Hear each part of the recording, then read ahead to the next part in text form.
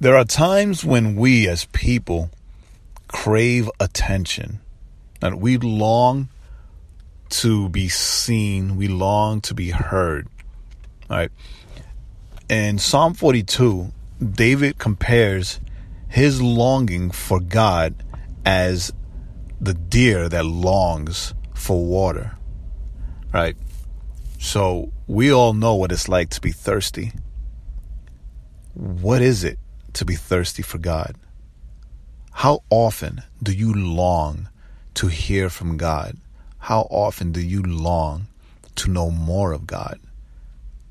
I ask that we seek to have this longing daily.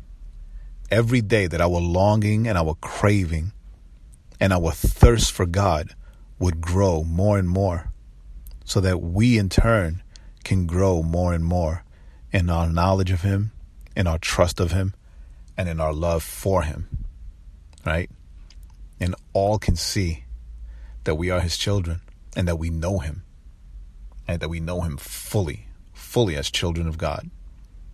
This is Pastor Jay, and thank you for giving me 90 seconds of your time.